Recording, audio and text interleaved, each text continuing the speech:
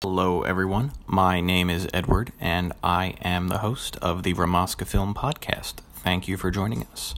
So, today we're going to start our coverage of the Netflix and Shonda Rhimes show Bridgerton, which has been very popular, and I'm sure there are lots of other podcasts out there, but I have recently been exposed to it. My partner wanted to get me into watching it, and I do enjoy lots of other Jane Austen adaptations and novels and period dramas and pieces, and especially Regency era and American Revolution, British 17th century, 18th century dramas and comedies for that matter.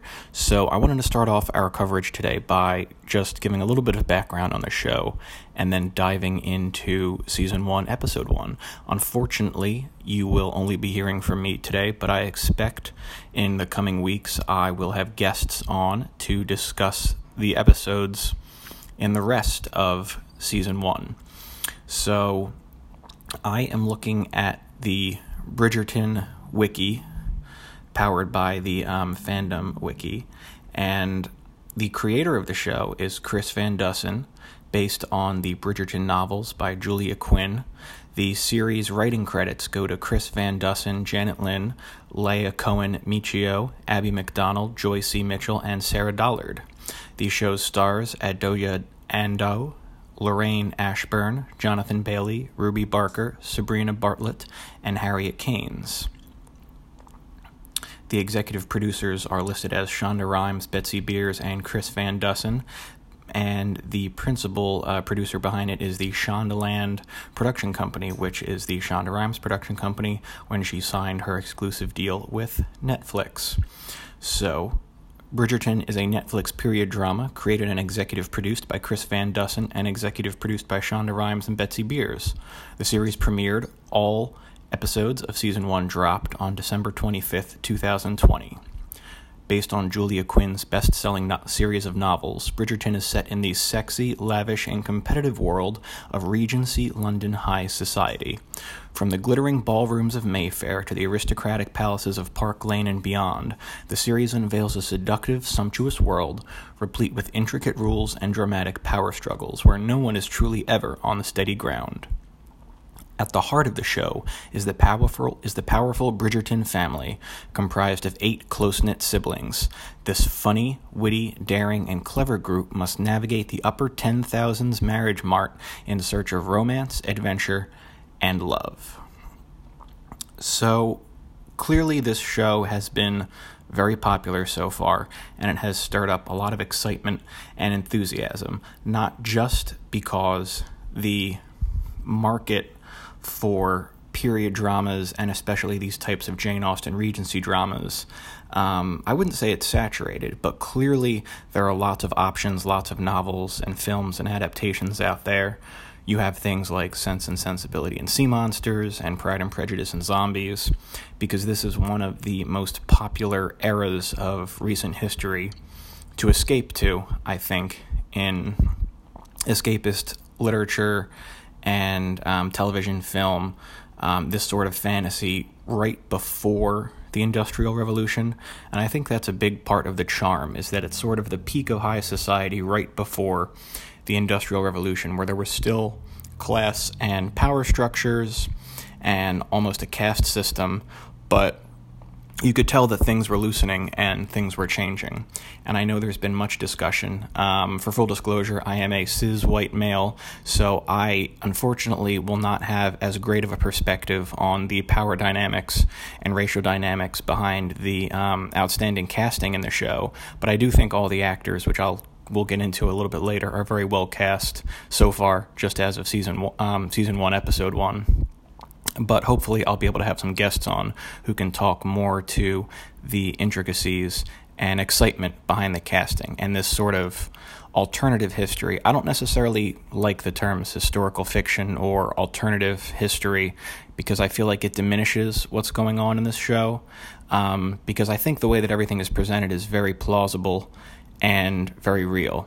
And I do think that this is a great example of no longer being confined to what the perhaps ethnic makeup of a certain period were when you're casting. This is almost casting for the parts based on who's best for the role, and maybe thinking about the characters and having in your mind what ethnicity or background you want the character to have, and have that really inform their history and their character deep down.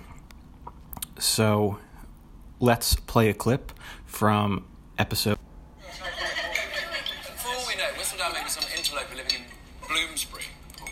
What should be so terrible about Bloomsbury? The people there actually work for a living. Well, she does seem to be someone with access. Who knows if Whistledown is even a she? Fair point. Because she's simply too good to be anyone but a man. Well, I think it rather obvious that the writer is Lady Danbury. Lady Danbury enjoys sharing her insults with society directly. She would never bother herself writing them all down. Could it be Lady Featherington? No! You've yet to read what Whistledown writes of Featherington's little sister. You must forgive this rather unruly debate, Your Grace. Nonsense, I find it entertaining. All of you at one table. What are the children? I realise it may be unfashionable, but we like each other. Most of the time. You should join us more often, Your Grace. Perhaps when we travel to our country seat, you would be most welcome. Gregory, would you stop tossing peas at me? Those peas are already there. You cannot tell me what to do. I am older. And I'm taller. Children. So, the first episode of Season 1 of Bridgerton. As we said before, all episodes of Season 1 dropped on December 25th, Christmas Day, 2020. A nice surprise capping off the end of what I think we can all agree is a pretty terrible year. So, the short synopsis, as per the Bridgerton wiki, is Daphne debuts on London's marriage market as a new gossip sheet sets high society at Twitter, and Simon, the eligible Duke of Hastings, returns to town. So, first impressions and things that I noticed. The episode was very, very colorful, and it set, I think, a very good tone for the rest of the season. It seems like a typically well-done period piece, but I do think the upbeat and energetic tone, coupled with the colorful cinematography and the palettes of even just London, the neighborhood where all the houses are, the brickwork, the color, everyone's costumes, you can tell that Netflix really, really wants to make this a flagship show for the coming years, and they put a lot of money into the costumes, which obviously is always the case in period dramas. But I think lately, I'm thinking of I think it was Saoirse Ronan and Margot Robbie did a period drama that was in theaters, and there was Chris Pine did another one. I think both of them had to do with Scotland.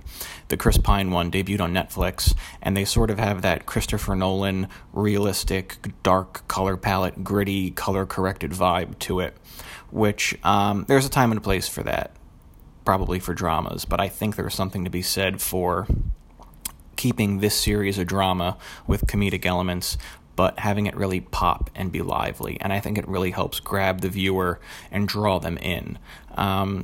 It's hard to judge this episode in a vacuum because it is the pilot episode, even though that term maybe doesn't have as much meaning anymore these days. But it sets up the characters and the plot well enough. I know people have talked about and discussed the musical choices and the scores, and that the series uses modern pop music, almost similar to the Great Gatsby film, I think, with Leonardo DiCaprio in it. But the music so far in this episode was all delivered with a traditional string quartet or classical instruments of the time period. So it's an interesting twist. It's another sort of unique take on the time period, in addition to I wouldn't call it colorblind casting, because I think the casting was done very specifically and deliberately, but it helps establish the series and this world in its own particular place and time and in its own universe, which is really, really nice, and it really sets itself standing apart from everything else. I'll say at the outset that I typically don't like having narrators in films or television shows. I think there are very few instances where they work. Despite how the show ended How I Met Your Mother is one that stands out because the framing device of the show is him telling his children the story of how he met their mother. For movies, I usually don't like it too much. I think it works okay in the Deadpool films because you have a situation where the film almost opens in medias res, and Deadpool is sort of catching the audience and the viewer up to the point where he is in the story. So you don't necessarily know that the character survives the end of the film, but it builds up suspense because the viewer's getting caught up to where the character is. And then once you get to that point, then the audience has... It's a different way to give the audience a relationship to the character and then take them on that journey.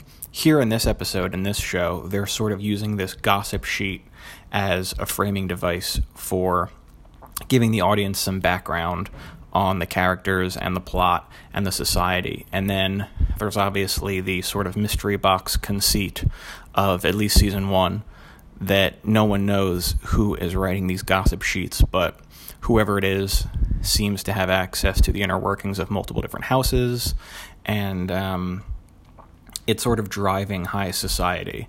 I guess a point that I've actually brought up before when thinking about these kinds of shows is I think the reason Shakespearean and Jane Austen adaptations translate so well to a high school setting, something like 10 Things I Hate About You, is that it feels almost like high school, to a lesser extent college, but really, really high school, that period of someone's life, especially if you are privileged and can just focus on your studies and partying and hanging out with friends and extracurriculars, really mirrors this sort of British high society where no one was wanting for their basic needs, and you really only had to worry about adhering to the social customs, marrying off into a good family, presenting yourself, your chastity, similar to in high school, you have proms and maintaining your popularity and fitting in with what cliques or what families you belong with. So I think that's why these really, really work. And obviously all of the characters in this show are vastly wealthy, and that leads us, as with any of these kind of period pieces, to focus just on these social and societal and interpersonal relationships that all the characters have. I think it definitely had a lot of tropes that it set up with some of the characters. The Duke of Hastings seems to be the typical brooding bad boy character who is almost in a fish out of water scenario. He doesn't like being back in London, but he's come back to settle some affairs and to go to this ball or two, and then he obviously meets the only girl that gives him pushback, the main character of the show, and she and him immediately form a bond, and it sort of sets up a conceit for the rest of the season where he and she meet at the end and they decide, well, you're really the only other person that I respect enough around here. How about we have a fake relationship, which will no doubt eventually turn into a real relationship as they fall for each other, so that we can just get a little bit of space and get our families off of our backs. There's always that one goofy suitor or family member in Pride and Prejudice. It is the pastor who comes to dinner. There's always one goofy guy that doesn't quite fit in. So that's always interesting to see. I'm not sure how I feel about it, but it's a little cringeworthy. There's some cringe humor every now and then. I also actually found that I dislike these Regency dresses with the very, very high waistline. I just don't think it looks flattering on anyone, and I can't believe it was a style of the time period. That's one of the things I like about the Jane Austen, the Pride and Prejudice adaptation with Keira Knightley, that they chose to set it maybe 20 to 30 years earlier. So the fashion, I think, is more, I don't know, I like it better. The clip that we played was from the dinner scene, which I think was really, very well done with having the family sort of scripted out and they're bickering and back and forth, and you can tell that the Duke is not used to that type of a family dynamic and that type of a dinner environment, and he's rather enjoying it, and that plays into his decision later in the episode where he says, well, This is the only woman that talks back to me. I respect her for that. I could be fake in a relationship with her, and she doesn't have the worst family in the world because they're at least fun. I'm, old college buddies with her brother, so there are worse things to go on, no matter how awkward it might be. Those are just some of my thoughts so far. There's not that much else to talk about because I've only seen the first episode, but in the coming weeks there will be more coverage of the rest of the episodes of the season and picking it apart. Obviously, most of you have probably already seen the entire series, but I appreciate you sticking with and listening. And I will have plenty of guests upcoming. Hopefully, I'll have some more episodes drop covering some other series and shows in the meantime. Just all dumping the content on here while I have the time. So, thank you very much, and talk to you later.